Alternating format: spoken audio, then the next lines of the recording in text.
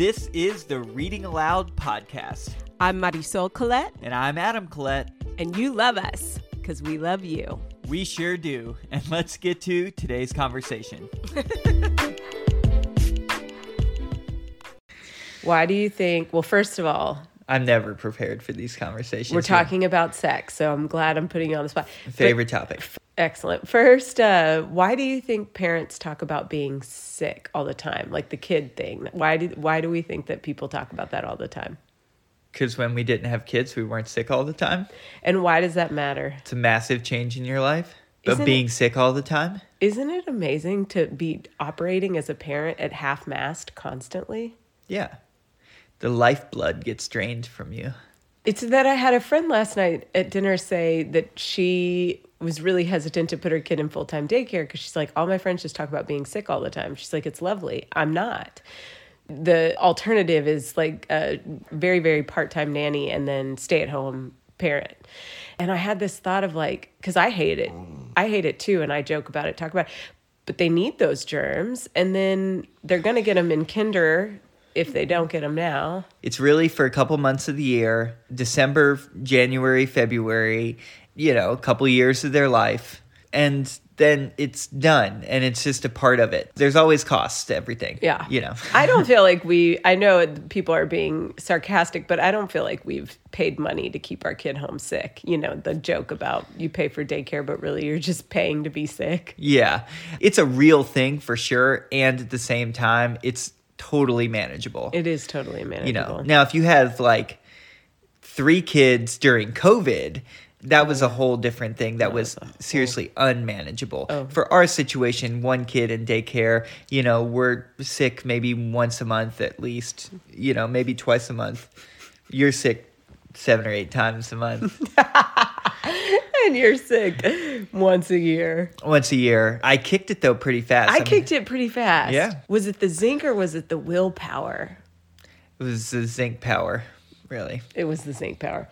Okay, so we're going to talk about our sex goal. Mission accomplished. We did it. That's right. Both of those were innuendos, right? Sure.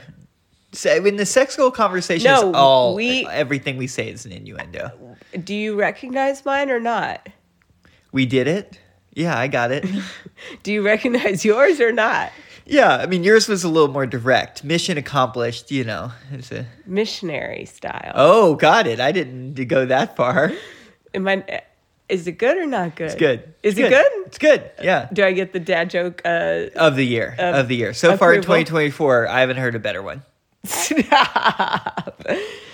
We did it. But our goal was 99, which was our stretch goal, which we talked about. And we did it. It was New Year's Eve. Oh, yeah. Took us to New Year's Eve. Well, we had a debate because there was one that didn't quite work, but we were like, we could count that if we needed to. I don't even remember what happened. Do we need to get explicit? We don't need to get explicit. Again, my parents listen to the podcast. It briefly came up around Christmas time, and I was like, ooh, no, I don't want to broach that subject right now. I can't talk about it in real life. Yeah. You can listen. Anybody want another cookie? Yeah. Cookie. Jeez, I told you everything in these. You want my cookie. All right. No, it was. So I don't even remember what happened, but I was like, if we can't pull it together. If we can't pull it together for these last 2, we'll count that one. It. Yeah, or something. We can't pull it together. But we did, and it was perfect. So it was, 99 and a half, and it was great. I had COVID. What was the and most... You never got, you had and COVID. You never got COVID, so I was masked. But we had to do it. We had to do it, yeah. It really pushed the boundaries there. You were masked. We had like a glass box with the shield, face shield. It was pretty much... No face shield, but that would have been funny. It was pretty much like that. It was awesome. And I will say that it was so special. Yeah. It was emotional for a lot of reasons. Also, we stayed up till midnight. We haven't done that. 4 years? You say 4. I say like 7. No. I don't think we've stayed up in a long time because we've ended up in weird situations where we're not actually in a place to party or with friends in a while. 6 years, maybe 5 years. But we did. Mm-hmm. which Yeah. was awesome because we were all alone because I had COVID and we were supposed to be with friends having a big fun slumber party. That's right. But instead we were alone, and it's always so special with It's you. always so special. But it was emotional, and I think it was emotional because our relationship really was changed by this sex goal. Yeah. What are your, like, we haven't thought of this, but like, what were your kind of like top 1 to 3 like ways in which our relationship changed? We can go back and forth too if you want. Yeah. How to show up in closeness when there's resistance. We're not in that really magical, sweet place where everything's working out and communication's great. Yeah, that definitely rings true. I think for me, it was also an ability to come back to what's important. It was an ability to come back to what's important. Yeah, I knew you were going to say that. Don't feed them to me. Feed them to me. You're like Michael Scott in that. Oh, we had this conversation last time. Here we have comparing you to Michael Scott again. We'll talk about that on another podcast. That's what it was. Yeah. There was more learning around the like times when it was difficult in our relationship and how we reconnected through that rather than how much quote unquote like better it made us. And I mean, it did make us a stronger relationship, but you know, it was an interesting up and down year for us, which we've talked about. And you know, the sex goal that we had, that was something that was like, it was very connective for us through the time and through the whole year. And it allowed us to consistently come back to that and remember, oh, right. Like, and not just because of the sex, but it's like that act reminded, like, this is why we love each other. This is our true selves with each other. You know, you're kind of, again, you're bare naked. You're stripped down of all of your other things. You're stripped down, I mean, literally and figuratively, like, you know, you're figuratively of your emotions, of your thoughts, of your ego, of everything comes down. And then, you know, and that was that constant reminder. Right. It's It's really a important. raw, vulnerable place. It's intimate, and it basically forces you to reconnect. Exactly. The other way that it strengthened our relationships is the expectations piece. You know, I'm so tied to personal goals that early on I learned that this was a big goal. And so there was going to be moments of what I would have previously considered failure. Like there was one month where we clocked 2. And that was on the same day. So we clocked one day in an entire month.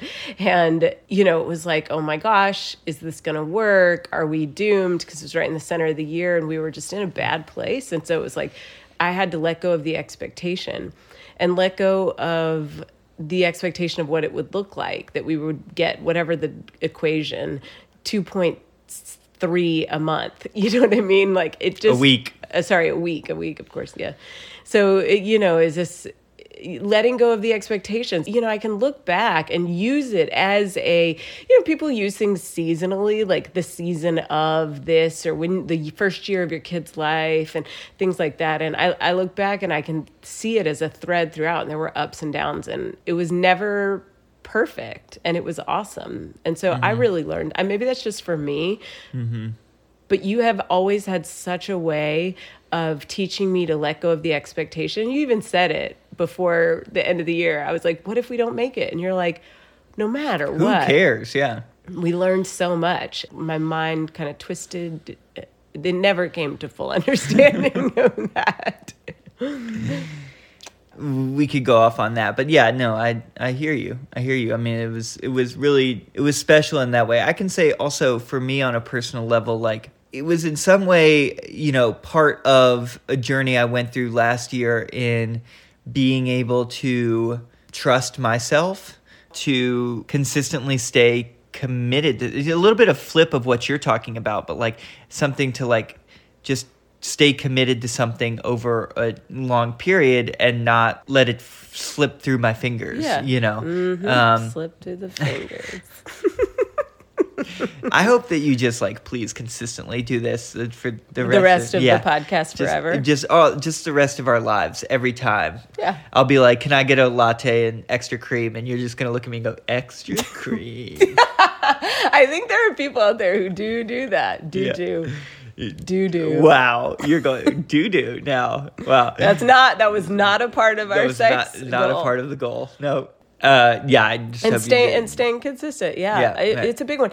And I appreciate that because while you are way more consistent and have way more endurance for like practicing things over a long period of time, such as your swimming goal and running and just those kinds of things, you have also gotten really excited about things and then let them go. And as somebody who is very rigid and hard on herself about keeping the goals that I set, I hear you, and I can really appreciate that. Yeah, and that's a good way in which we balance each other out in that, and we have unique aspects of different, I think there's a lesson here too around like a collective, a collective goal as a couple and how we approach goals differently. Yeah, this is a lesson about goals, not about having lots of great sex. Yeah, no, it is. It's about having lots of great sex. It's about having lots of great sex, and it's about, you're right. It's just about that. But like, I also saw that when we set intentions for this new year, I feel like we had grown and gained in our ability to set collective goals with each other. You think so? Totally. Oh, interesting. Because we set this one and it's not just a goal like, it was something that we carried through the entire year, and it was always present. It was always present because 2+ times a week you got to be like in our busy lives. You can't forget about it. You can't forget about it, and then you get farther behind, then it becomes 3 or 4 times a week, and you're like, then you can't. You can't live like that. And you can't live like that. Who lives like that? Those crazy people in their honeymoon phase. Yes, those are the people. Those are the people that live like that. Who knows? Who knows? I don't know any of those people. Listen, I think you're right. That was really great. It was a goal because we have set lots of goals, but that was probably the one that occurred to us most often. Yeah. Yeah, that's a great A lot of goals we put into place, like a lot of our financial goals we put into place, and then we'll check in, but they're kind of like automated systems in a way. We're like, okay, we're going to start doing this year. And then it just kind of like plugs and chugs kind of thing. But the old plug and chug. Got it. I missed that one completely. Yeah, you were like into it. You're like, yeah, plugs and chugs. But this one, it was a consistency to it. The last thing I will say that we learned is just how to have great sex. Yeah. You had to get creative. You had to be experimental. It was fun. Figured out more of likes and dislikes. Push boundaries. Yep, exactly. Made more intentions. Did all sorts of stuff. Yep. Paying attention to our bodies and what it really needed and wanted. That was awesome. That's awesome. Yeah. With the frequency, it required that. You required to like get a little bit more creative because it got like there became some monotony to it. Like if you're only having sex, and we can just talk in a year, if you're only, having sex a lower number throughout the year, which is fine and may work for people, like you pretty much return to the greatest hits, right? When you're just doing that because like this feels amazing. This is I love what works. how you said, which is fine and great for people. We have been that people. You're like, I'm not wanting to like for certain relationships, they might, there just might be different. And I'm not, I guess. You mean the greatest hits? Yeah, totally. Well, I mean the amount of sex. I know that you they're say having, it yeah. like now we're like real sexers. We were very clear that we were not able to set that goal again for as long as we live. I'm not trying to compare it to us. I was just trying to be aware of certain relationships. You're like, it's okay. It is okay if you can't do 99 times. It's okay if you can't do 1,000 times. You'll make it. It's okay. It's not for everybody. Listen. Oh, okay. Yeah, I'm listening. Yes, you're right. Right. And we were at the greatest hits. And this was all because of having a baby, I think, or just, we're about to hit the 10-year mark of knowing each other. So whatever it was, it's so fun. It was so fun. It was way more fun than I thought it would be. Yeah. It just was great. And it maybe way more meaningful even than I thought it would be. Yeah. One thing, it translated out into our lives more than I expected, and there isn't necessarily a specific example of that. It was just, our interactions, our relations with each other, our conversations were just more connective because of the amount of sex we were having. It's incredible. It's incredible. This podcast could have gone one of two ways. We could have just giggled and joked about being good sexers, or it's like we're kind of doing like a data analysis recap thing. It's very serious. Yeah. It's very much like, yes, we did this because we wanted to improve. This study was brought to you by Who's it Pew by? Charitable Trust. Yeah, exactly. Funded this study. Yeah. Yeah. The Catherine D. and C. Foundation. Catherine D. and Michael T. MacArthur something. Yeah, exactly. Yeah, NPR. Yeah, NPR. They also sponsor us. Sponsor our podcast. I wonder if we could get in trouble for saying that. I guess if we repeated it in a non-sarcastic way. Who else? No one funds our podcast. Who else funds our podcast? No one. Steve Jobs. Steve Jobs, from Beyond the Fold. Yeah, he's still good. He still has things living on. Yeah. Who else? I don't know where we are going with this conversation. Oh, just funny. Oh, okay. I was just trying to be funny. Who else do we want to pretend sponsors? Pretend sponsors. No. Maybe Esther Perel. Last night at dinner, a friend said, she was like, oh, I meant to tell you, because she's also in the first year of postpartum. And they were like, can we count on one hand how many times we had sex, like whatever, this year even? And then they were like, you know what? We're going to do it again before the end of the year. We're going to have sex at least once before the end of the year. And they also had sex on New Year's Eve. And they were so excited. And they were like, we knew you'd be proud of us.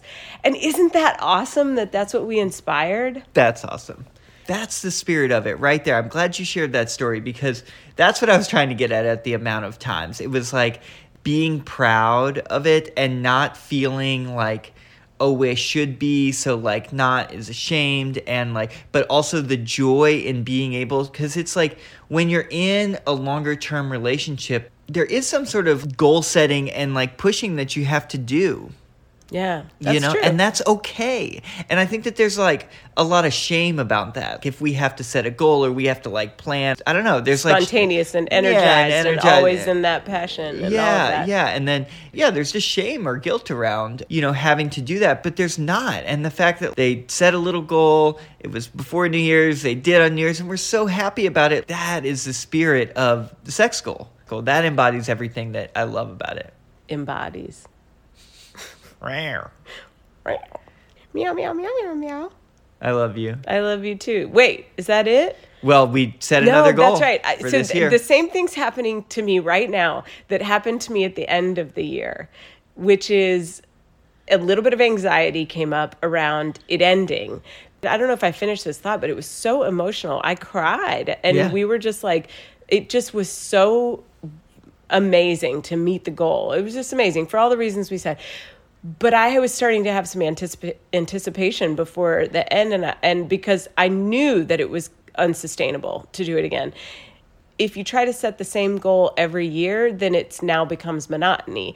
And if you try to raise the goal, now that would be unsustainable for me. I was like, oh my gosh, it's over. And what if we go back to what it was? Like, it's easy to say no. And we've said no more times this year than we would have last year. And we were doing our vision boarding, and you were like, what's coming to mind? Because I wrote sex on there, just like a reminder to have it at all. And you were like, what number is coming to mind? And I was so excited to hear that you had a number. I had a number. And what was it? 73. It's a great number. It just felt right, because that's about 20. That's 26 less. That's about a quarter less, which feels so much more manageable, but it's still a high number. Yeah, it's above the national average, and I loved it. It's great. It's great. It's great. I'm excited. You're great. You're great. Love you. Love you. Thanks, y'all, for listening and participating. We always have a great time with you. And if you enjoy the podcast, please go online and rate, review, share this with your friends. This is the way that we build this community. Yeah. All right. Bye. Bye.